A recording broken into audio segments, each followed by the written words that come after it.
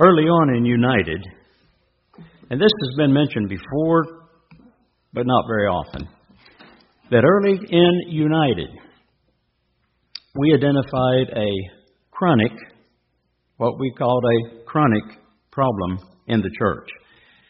And that was a problem that has been coming to the church not just in our time, but all the way down through the ages of the church, from its beginning on. And we boiled it down to this particular statement, and this was actually done by the Council of Elders at one of their meetings in 1996 in Birmingham, Alabama. And we boiled it down to this: as members and ministers, we have not always conducted ourselves in a godly manner in our roles and relationships and responsibilities. That bears repeating. As members and ministers, we have not always conducted ourselves in a godly manner in our roles, relationships, and responsibilities. That particular failing has dogged our tracks down through the ages far too often. And one's spirituality or one's carnality is reflected in their roles and responsibilities and relationships. And you think about that. How spiritual we are or how carnal we are is obviously going to reflect itself in whatever our roles are, our responsibilities, and our relationships. And thus, in reality, we can boil it down to something that's much deeper, to a root source. And you know what the root source of that failure is? It's very simple. It's not complicated. The hard part is countering it by doing what we should. The problem is sourced in the failure to fulfill our Christian calling. It's just that simple. It's not complicated. The failure to fulfill one's Christian calling. Because, see, to the degree that a person fulfills their Christian calling, to that degree one's life and the roles in their life, the responsibilities in their life, the relationships in their life are going to be enriched. There is in the Bible a prime section of Scripture that deals with a definition, that deals with a how-to on fulfilling our Christian calling. What I'm going to talk about today is part one of a series. And as I go through time with the series, I may intersperse other sermons in between parts. But I'm going to go through a series over time of fulfilling our Christian calling.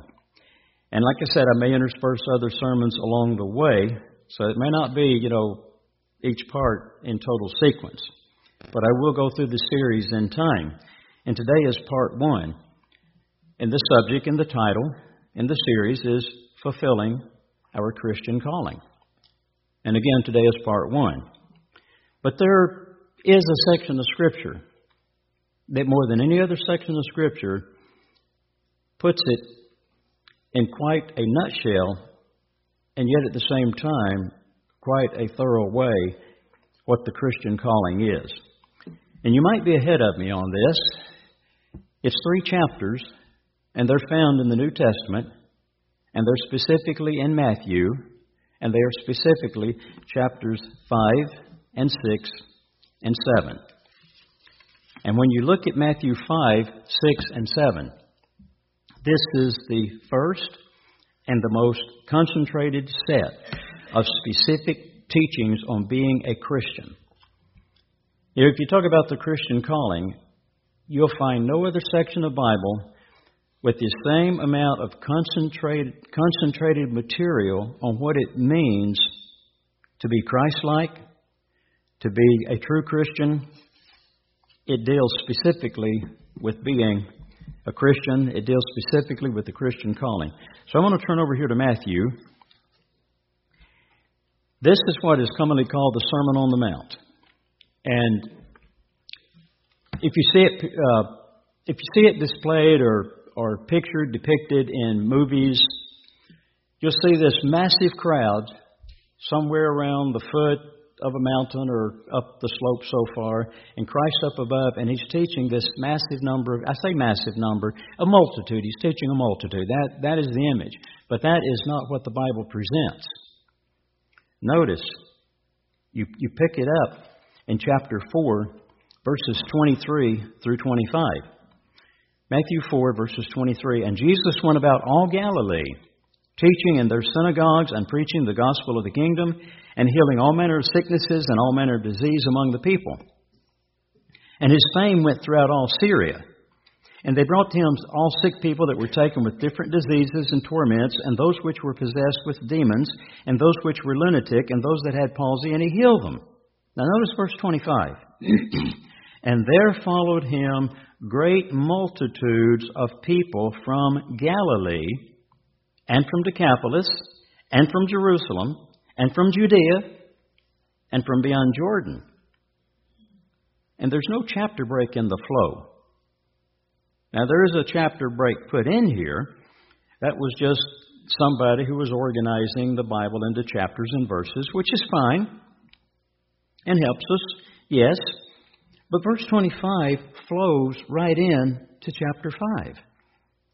And seeing the multitudes we just read about in verse 25, and seeing the multitudes, He, Christ, went up into a mountain to get away from them.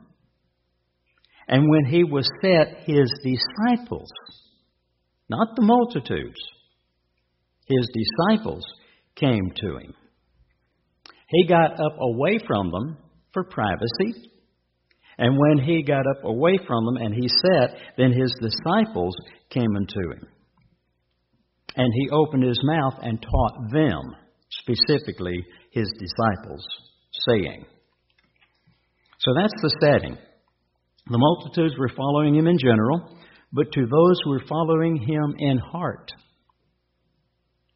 He personally taught them. And He opened His mouth and taught them. These are followers. These are disciples. This obviously included the 12, for instance. So He taught them. What's the first thing that comes out of His mouth in teaching them that's recorded for us? Verse 3. Blessed are the poor in spirit, for theirs is the kingdom of heaven. Why did He start off with blessed are the poor in spirit? This is where it starts. This is where it begins, the Christian calling, fulfilling our Christian calling. What it means to be a true Christian, what it means to be Christ-like, this is where it starts. The poor in spirit. What do you have with someone who is poor in spirit? You have one who sees that he has need. You have one who sees his lackings. You have one who sees there are some gaps and there are some breaches that need filling. And what does one who's poor in spirit do, who sees he has gaps, he has breaches, he has need? He goes about filling them. He goes about attending to them. He goes about doing something about them. You know, you don't truly try to fill something that you don't even recognize as empty, do you? A sad situation with someone that I knew very well who came to the point where they said, I haven't done anything wrong. I haven't done anything wrong. They may as well have said, too, that I have no gaps. I have no breaches. There's nothing that I need. The individual that I'm speaking of, I knew very well. But the poor in spirit was not there. See, poor in spirit is a recognition. It's a recognition of need. And along with that, it is a humility to go about addressing that need. Christ looked and saw all these multitudes. He knew God's not going to call all of them in this age.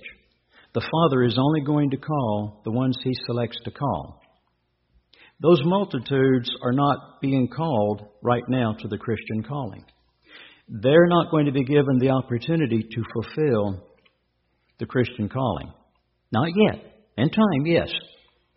But the ones that He's giving me, the disciples, they're the ones that are being called to it.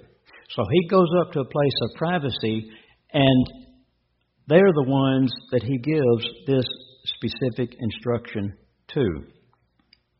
Poor in spirit, those who would have a true opportunity to recognize their needs and the humility to go about addressing those needs. That's why He's emphasized it, and that's why God says, and you find this in Isaiah 66, verse 2.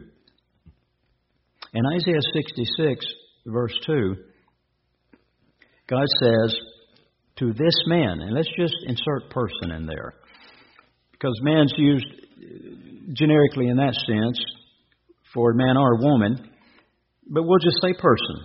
Doesn't change the meaning, but it makes it very clear that the application is to all. To this man or this person will I look. Now,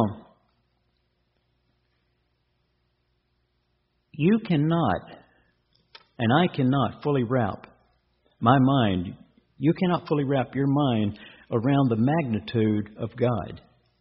All the energy that's in the sun came from God. All the energy of the universe came from God. All the energy for life comes from God.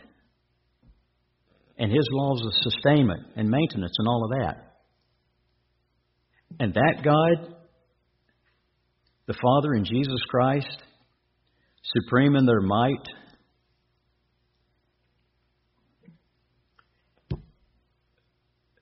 I want Him to see me.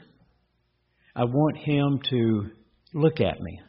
I want Him to guide me and direct me and strengthen me and carry me. And someday give me life that can never be destroyed. Well, then what? Is there anything that I can do to help that out? To this man will I look. I want to be one of the men, one of the persons that He looks at. To this man will I look, even to him that is poor and of a contrite spirit. That's Isaiah 66 too. I will look to the person who is poor and of a contrite spirit. This is where it starts. This is where it begins, and that's why Christ leads off with this, because it's with this person that something can be accomplished. It's with this person that God can truly take time. He can take time with that person, and that time will produce something. It's with this person that God can get along. Think about that too. Can two walk together except to be agreed? Well, God's not going to change the way He walks, because the way He walks is righteousness and light. So we get in step with Him. And one of a poor and contrite spirit is going to get in step with God. With that person, God can get along. And it's with this person that God can start, He can have, and He can maintain a relationship. See, maintaining a relationship, you can add to that scripture in Isaiah 66, add Isaiah 57, verse 15. Isaiah 57, verse 15, where God says, I dwell in the high and holy place with Him. That means a relationship.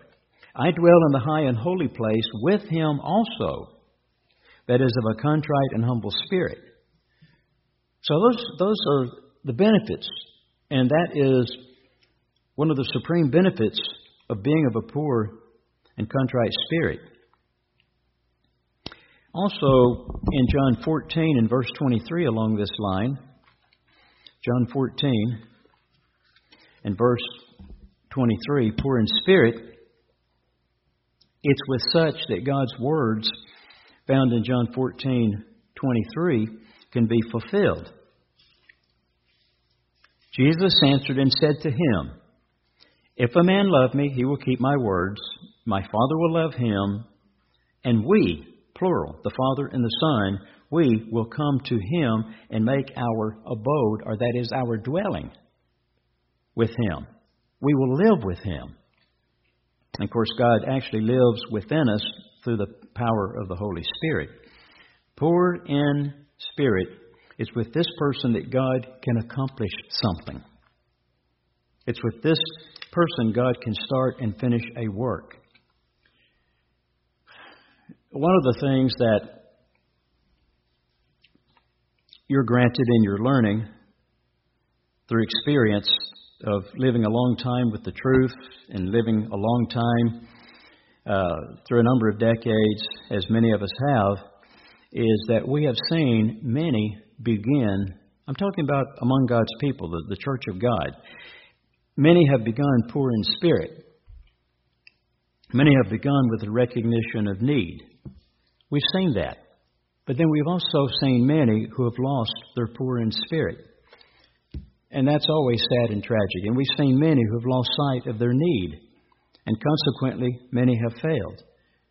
You lose the poor in spirit frame of mind. You lose sight that you have need. And you begin to fade. And then eventually just totally fail. And what's the real casualty? The Christian calling for that person is never finished. The Christian calling for that person is unfulfilled, and the effort to make one Christ-like comes to naught. These are sad realities. They're tragic realities. And I was just thinking to myself the other day, why does God put all of these warnings in His Word to His people when once we're baptized into Christ, we've got it made forever and can't lose out? Well, I just kind of quoted a Protestant doctrine. The once saved, always saved. Those warnings are there not to take up space. Those warnings are there because what starts properly must be kept proper in order for the Christian calling to be fulfilled. Because when we were first called, there's certain things that are put into place, yes, and I covered some of that with the sermon 2 weeks ago as far as except you become as a little child. Certain things have to be in place. But the person isn't Christ-like in having Christ truly formed in them. It takes time for that to occur. But poor in spirit, because in true humility, a person sees their needs, and what do? They submit their time and their energies and their attention to fulfilling that need. It generates something. It generates a yielded, obedient, repentant spirit. It's a framework in which the calling of God can take place and come to fruition. Fulfilling your specific Christian calling. See, the Christian calling doesn't vary from person to person. The Christian calling that Matthew 5, 6, and 7 lays out, it's the same for each of us called of God. Well, your Christian calling is different. No, it's not. Our Christian calling to become Christ-like is the same. God may have different roles and responsibilities for us, yes. That's something different. But how we function in our roles and our responsibilities and our relationships, there's a set standard way. And it's called being like Christ. Christ formed in us, having His mind in us. And this layout is given to us. But it's going to be our greatest challenge and our most pressing need, because you know what? You have to stay on top of yourself every day. How many times do we come to the end of the day and say, "Oh, I blew it, God. Sorry. Tomorrow's another day. I'll do my best to do better, but I blew it. Man, I shouldn't have said what I did. Oh, I shouldn't have reacted the way I did. Oh, I didn't handle that situation very well. If I was my father, I would be ashamed of me for what I did, what I said, or what I thought, or whatever."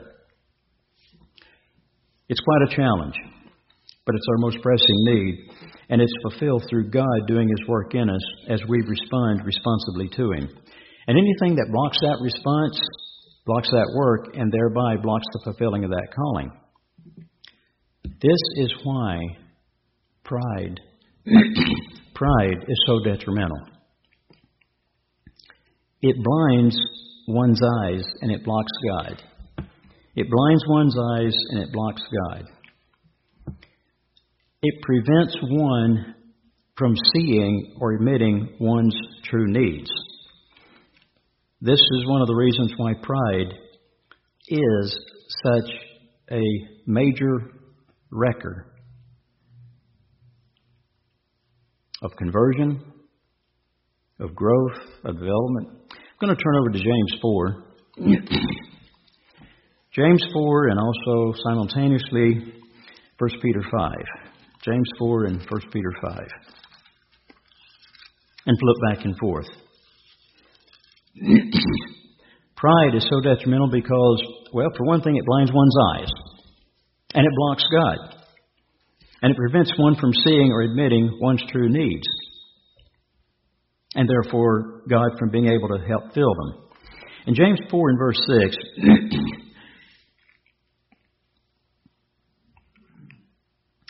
James 4 verse 6 says, "But He gives more grace, wherefore He says, God resists the proud."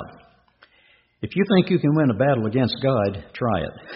If you go to war with God, if you get in a fight with God, people talk about pick your battles. Well, don't pick a battle with God, because you will not win that battle.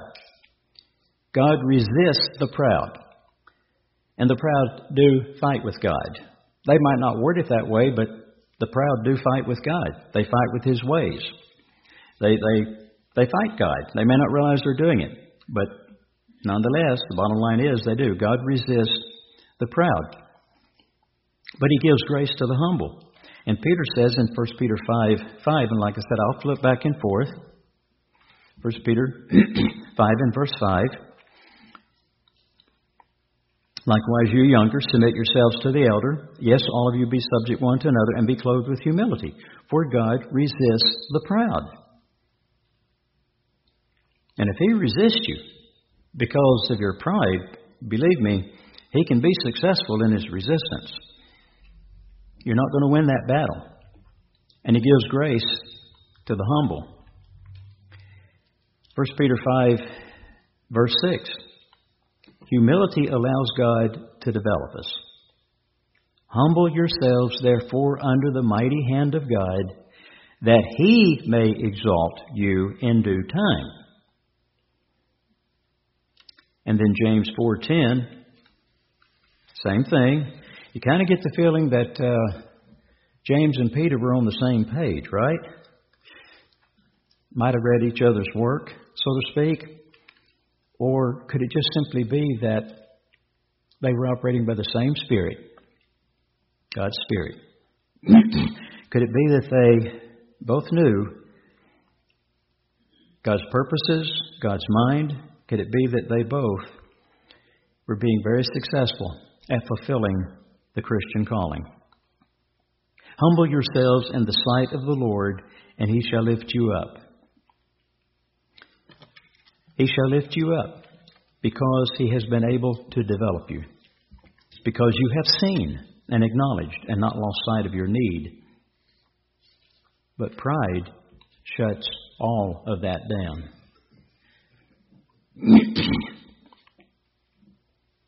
Pride prevents the fulfilling of our Christian calling. This is why, again, Christ deals with poor in spirit right up front at the beginning, because except that be there instead of pride, the work can't get off the ground. Fulfilling the Christian calling cannot get off the ground. And when it's off the ground, poor in spirit must be maintained. Pride cannot come back in and start taking away poor in spirit and start shutting things down. Our calling has been expressed in a number of ways. And one of the most accurate ways is to say Christ-like, to become Christ-like, to become like Christ. And say there's nothing Christ-like in pride. You know what it is like? it's devil-like. It's not Christ-like, it's devil-like. 1 Timothy 3:6 bears this out in certain words. 1 Timothy 3 and verse 6. Now, in these instructions here from Paul to Timothy, which have to do with ordaining others or appointing them to an office of service, it is mentioned, not a novice, not one newly come to the faith, lest being what? Lifted up with pride, he fall into what? The condemnation of the devil. In other words, pride is the condemnation of the devil. Pride is what the devil created, came up with. It drips off of him. It goes all the way to his core. He's filled with pride. That's the condemnation against the devil.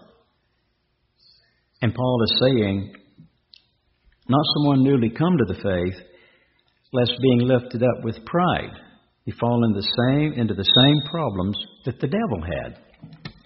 Lifted up with pride.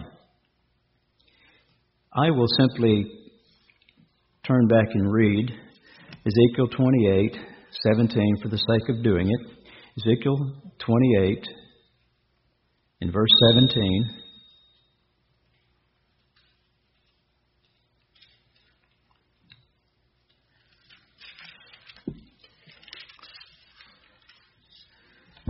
This little statement about Lucifer. Your heart was lifted up. And anytime you see that phrase lifted up like that used in this kind of context, obviously lifted up with pride. Your heart was lifted up because of your beauty. You have corrupted your wisdom by reason of your brightness. Pride, the condemnation of the devil. This is why God resists the proud. And then if I use a rhetorical question and say, well, why does God resist the proud? Because when God looks at pride, you know what He's looking at? He's looking at the face of the devil. We may not have seen it that way, but we don't always see things the way God sees it. When God looks at pride, He's looking at the face of the devil. Because that pride was never on any face. When the Father and the Son look at each other, they don't see that face. They don't see the face of pride. When they look at the holy angels, the righteous angels, they don't see the face of pride. But the one who came up with pride and who helped to infiltrate of his own doing a third of the angelic creation with it, it was the devil. And so God is looking at the face of the devil, and the countenance of the devil registered no recognition of personal need. Think about it. If Lucifer had felt, if he had registered or had any recognition of personal need whatsoever, let's just say just use the word relationship. If he had seen any recognition in any sense of having personal need, like, I have a relationship with God, I need to keep that good relationship with God.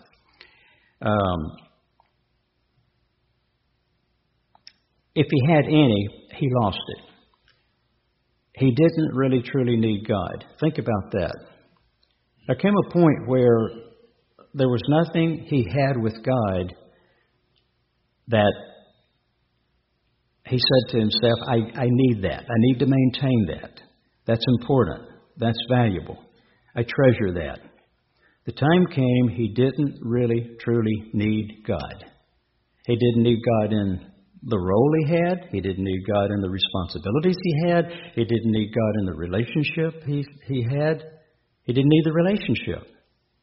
He could do just fine on his own without God. In fact, and again, I'm not making this up. It's in Scripture, and we know that. There are Scriptures that support these statements. In fact, he could run the universe just as well and probably run it better. Yeah, I'm sure. He thought, I can do that, and I can do it as well or better. You tell me why he charged off to heaven to try to take God's throne from him and be God, in other words, be over everything. So the face that rose up before God at the head of a rebellious, angelic army to take the throne from God was a face that was filled with pride, for he was the originator of it. So when God sees carnal pride in any of us, he sees resemblance to the devil. We don't like that thought because we know how easily our pride can get pricked, our ego, our vanity. We know how easy we can fall prey to pride, and the thought that when God sees carnal pride in us, he sees resemblance to the devil. That's a little bit discomforting, isn't it? But it's a facial feature of the fallen archangel. This is why, when we find in Proverbs 6, verses 16 through 19, and God lists certain things that he hates. You might say this is one of God's hate lists, things that he hates. When we understand this about pride, is it any wonder when he says in Proverbs 6:16, these 6 things does the Lord hate, yes, 7 are an abomination unto him. In verse 17, the very first thing is listed is a proud look. Because that's the look of the devil. That resistance started with the issue of pride, with the devil. I want to go back to 1 Peter 5:8. 1 Peter 5.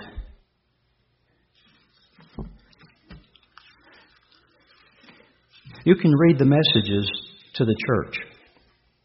The 7 in Revelation 2 and Revelation 3.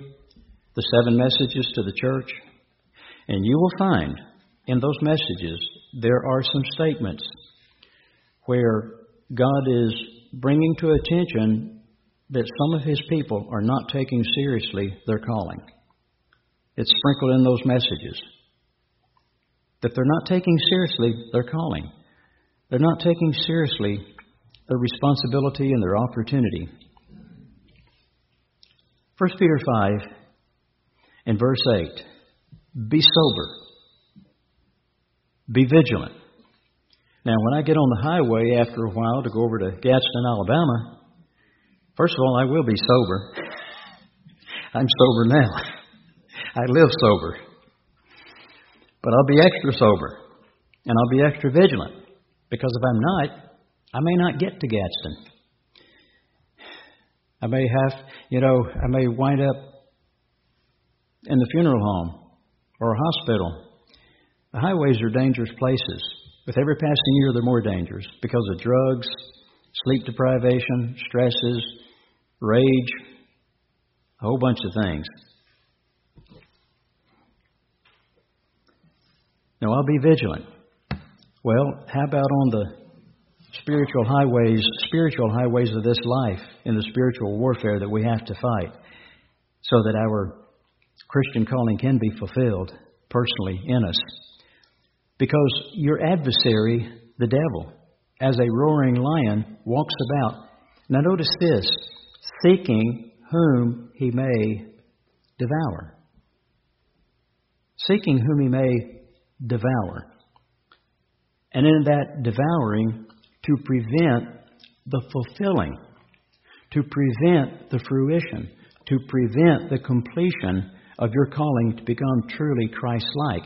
Because just like when God looks at pride, he sees the face of the devil.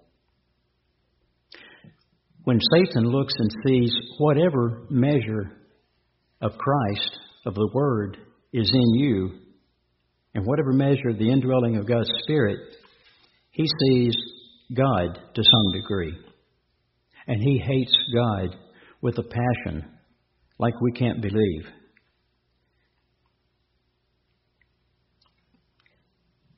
When it says devour, seeking whom he may devour.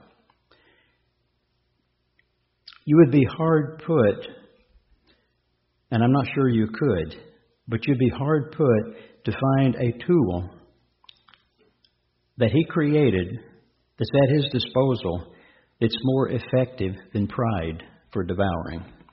Think about it a moment. How many marriages have been devoured by pride? I've seen it happen over and over and over. Marriage after marriage devoured by pride. That's the work of the devil, the pride.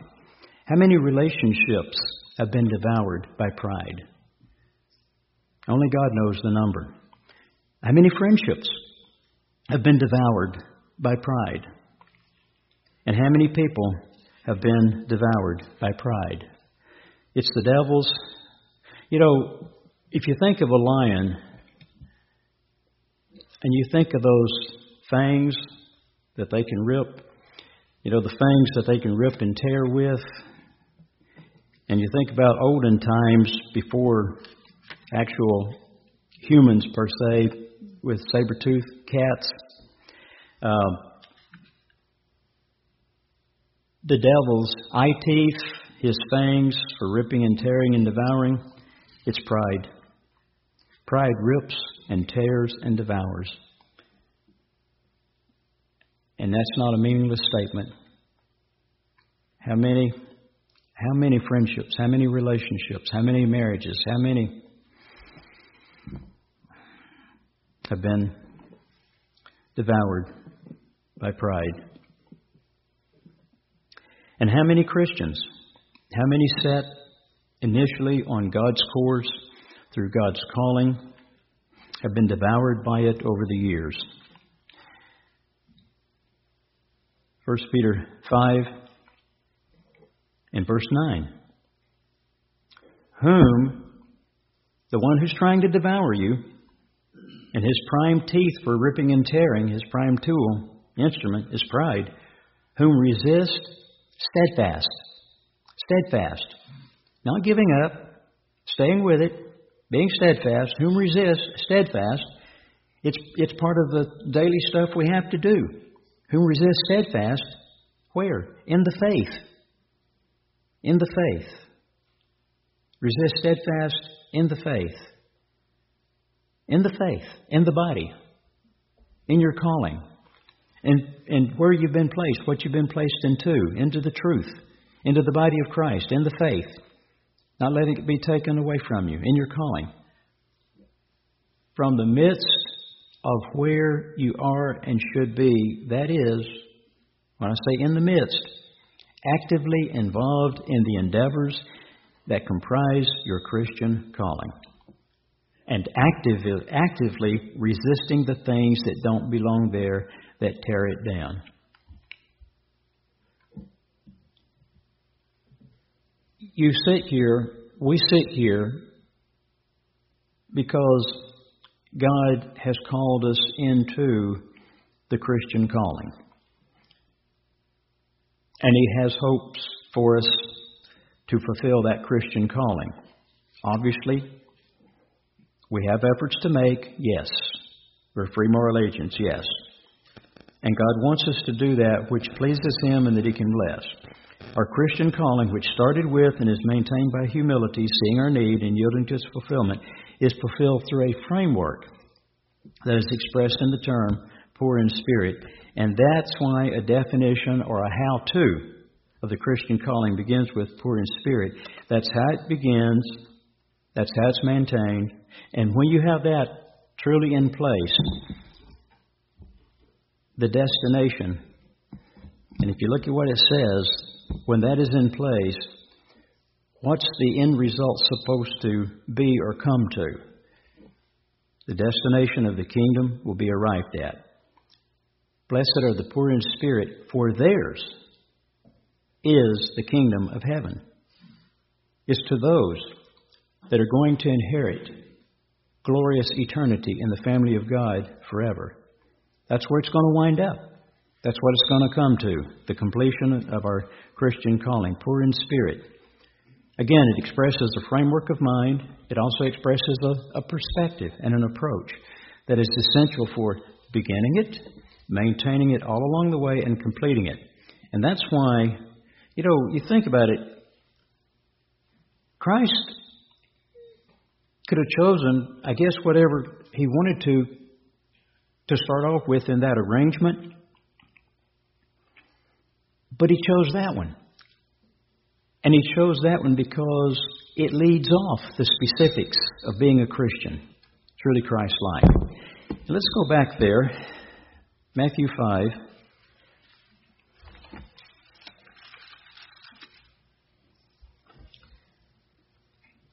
Right on the heels of that, in verse 4, blessed are they that mourn. Blessed are they that mourn, for they shall be comforted. Blessed are they that mourn. This goes beyond just the limited meaning of the word. It's a lot more encompassing than that.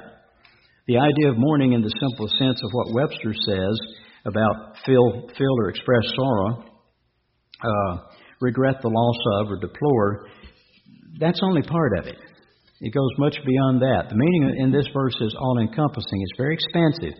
Now, if you want to do your own word study in Strong's, you would find that this word here for mourn is 3996. 3996. Pentheo, Pentheo. You could look that up. It means to grieve, or mourn, or wail, bewail.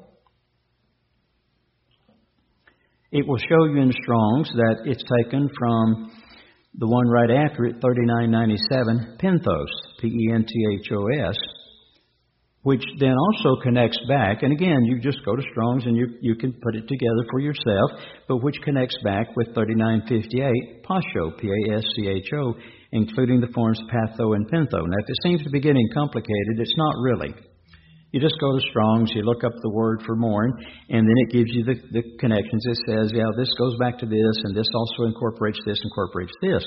And basically, when you put it all together, to experience a sensation or an impression, usually painful. Now that's interesting. To experience a sensation. Blessed are those who mourn. To experience a sensation or impression, usually painful. To feel, passion, suffer, vex, V-E-X, vex. Vine's Expository Dictionary of New Testament Words for pentheo says this: to mourn for, to lament, is used of mourning in general, of sorrow for sin, or for condoning it. So it's pretty encompassing when it says, blessed are they that mourn. That's pretty encompassing when it says to mourn for or to lament. It's used of mourning in general, but also sorrow for sin and for condoning it. So the idea of feeling for others is entailed. The idea of sorrowing with them and for them is definitely there. And in the words of Christ, I'll just read what he said in Matthew 23, verses 37 and 34. In Matthew 23, verses 37 and 38, O Jerusalem, Jerusalem, you that kill the prophets, and he knew every one of them with personal relationship, didn't he? And stone them which are sent to you. How often would I have gathered your children together, even as a hen gathers her chickens under her wings, and you would not? Behold, your house is left unto you desolate. The idea of identifying with others in their suffering is definitely part of it. But it goes beyond that also. It's a vexing. It's a vexing, or that is a frustration. It's a hurting. It's a mourning because things are not the way they should be. And it's a yearning for them to be what they should be. This is what underlies Ezekiel 9:4. Go through the city. Mark those who sigh and cry. Mark those, take note of those who mourn. who are bothered, who are grieved, who are vexed, who are frustrated for all the abominations they see around them.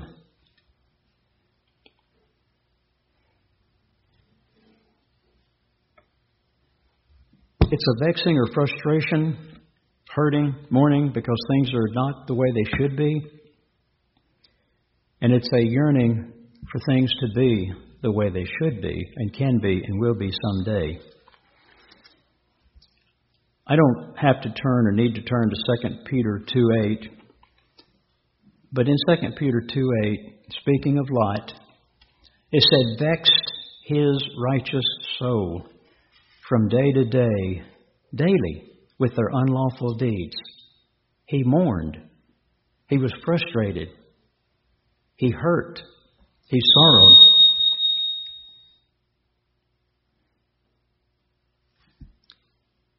When you look at that word, mourn, and what it has to do with, the ones who are really bothered by the sufferings and the hurts and the injustices that are all around us, and who yearn and mourn and are bothered by the conditions of Satan and sin and society. What humans have done to humans, what humans are currently doing to humans. There are some things that I would not lay out in words to you from this position. And I'd even be hesitant in some cases to even lay out certain words, even in private, of some of the conditions of what humans do to humans and what humans are doing to humans. Those who mourn, those who yearn to see it change, who mourn with and for mankind, who yearn for the better day coming, who are truly learning to hate evil and the pain it produces. I grew up in the church. Nobody grows up exclusively in the church in this age. Yeah, I grew up in the church. I grew up in the truth. I've been involved with the truth all of my life. Does that mean that, oh boy, I was in a bubble. I was sheltered. I didn't know what was going on around me. I didn't see things that shouldn't be seen. I wasn't aware of things that were happening around. Nobody grows up exclusively in the church in terms of being isolated from all that's going on around them. I know what alcoholism does. I know what adultery does. I know what all these things do to people. I've seen many relationships devoured, marriages devoured, health devoured. I guess it was part of my training to be doing what I've been doing for over 50 years now. It's one reason why when I spoke at the feast and I said, what does the kingdom of God on earth, how does it translate to you personally and its beauty, its grandeur, the peace and the happiness of mankind? There are people that I look forward that I'm blood related to in the last great day, where I have the opportunity. I mourned with them in this life, and I'll comfort them in that life. You and I, in fulfilling the Christian calling, mourning, who truly learn to hate evil and the pain it produces. See, that's why I hate it, because I see the pain it produces. It's not just say, well, that's evil, so I'm going to hate it because it's called evil. I hate it because, yes, it's evil, but because of the pain that it produces, the suffering. And those who mourn truly learn to fear God, because what does Proverbs 8:13 say by way of definition? It says the fear of the Lord is to hate evil. The fear of the Lord is to hate evil. And what does it go on to say in that verse? Such will be comforted. Those who mourn. Because they're going to be part of a world where they're going to see the wrongs removed, where they're going to see the hurts healed. They're going to see the sadness turned to joy. And they're going to see nothing get off the ground and become a way of life that's going to destroy people's lives and happiness. And they're going to be comforted because they're going to be given a direct hand in such. And then verse 5. Blessed are the meek, for they shall inherit the earth. I like this earth.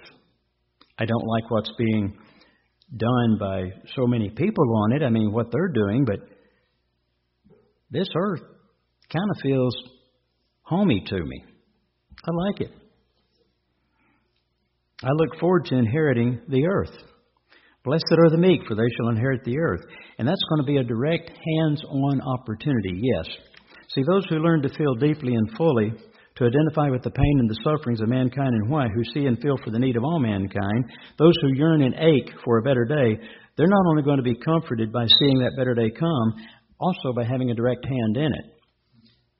I look forward to taking my two hands, which will be spirit hands at that time, but which can be manifest as human hands with touch and feel and be seen and being involved and bringing about, under Christ's guidance and direction, a new world.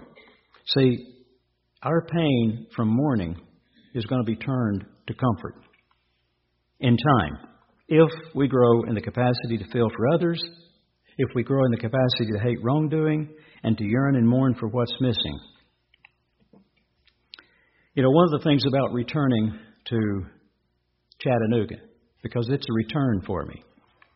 Now, out of about 100 people on the books up there, about 20 of them were in the congregation when I was here years ago. I left there in 2005. So most of the congregation is new to me and me new to them. Just 20% is, we had a previous relationship in that sense.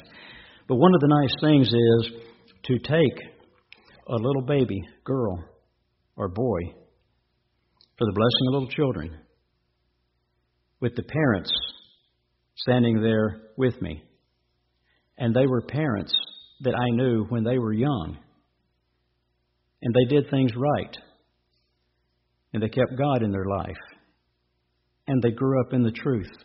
And they married. And they have a happy marriage. And they have a happy family. And they have the benefits and the blessings of God's way. And someday to provide that for everyone. Because not everyone has it now, and we know that. Most don't. And again, to yearn and mourn for what's missing and look forward to becoming Christ-like, coming to completion, because without poor in spirit and mourning, we can't become Christ-like. But look at verse 5 here. Blessed are the meek, yes, for they shall inherit the earth. They're the ones who are going to be put in charge with Christ. Now, think about that. Christ is going to inherit the earth. He's coming back. We're told we're going to inherit the earth because we're going to be co-heirs with Christ. And we're going to be put in charge with Christ. We know the Scriptures, kings and priests, and we shall reign on the earth, Revelation 5:10. We know this. And we know Scriptures like Revelation 2:26, to him will I give power over the nations. But think of it this way. The opportunity of power and rulership is given to the meek. This opportunity and inheritance to serve and affect the whole earth is given to the meek.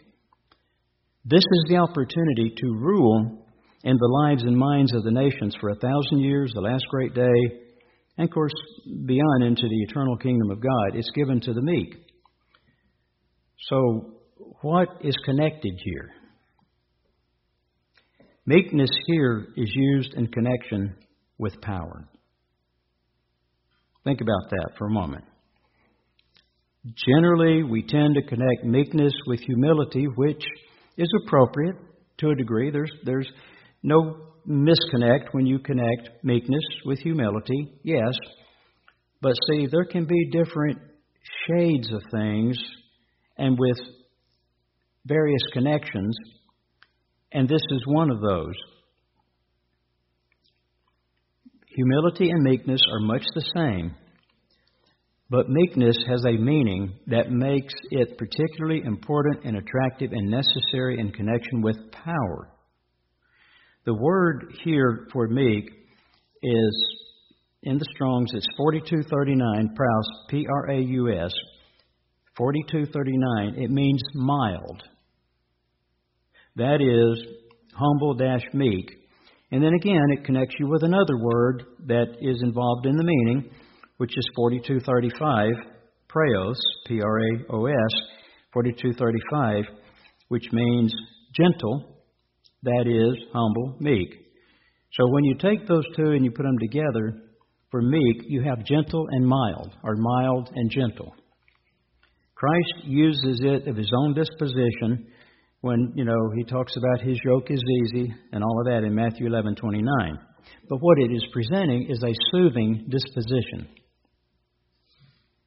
Blessed are the mild. Blessed are the gentle. Blessed are those of a soothing disposition, gentle and mild. Into these hands God will place the earth. Into these hands will such power be entrusted. Into these hands only will such power be safe. Remember James and John? Before they were converted, before they fulfilled the Christian calling, when they were yet so carnal, with that little town of the Samaritans as they were headed towards Jerusalem, and the little town did not want to receive Christ there, and James and John, sons of thunders, wanted to call down fire out of heaven and just burn them out. And Christ said, "You don't know what spirit you're of." Could you imagine? Say they lost their cool. They lost their head. What if they had had such power at that time to call down fire? The little city wouldn't have existed. It would just been a smoking ruin. But let's just say no change with them. Leave them like they are, but give them power later. And James is checking in with Christ. And he's been given 10 cities, and Christ says, "How are you doing?" He says, "Well, I think I'm doing pretty good. I still got 5 cities left." "What happened to the other 5? "Well, I burned them out." Let me check with John and see if John's having any better luck than you are. We don't transfer it that way or transport it that way or project it that way, but God is making sure it doesn't get projected that way. This is our training ground. We're learning now.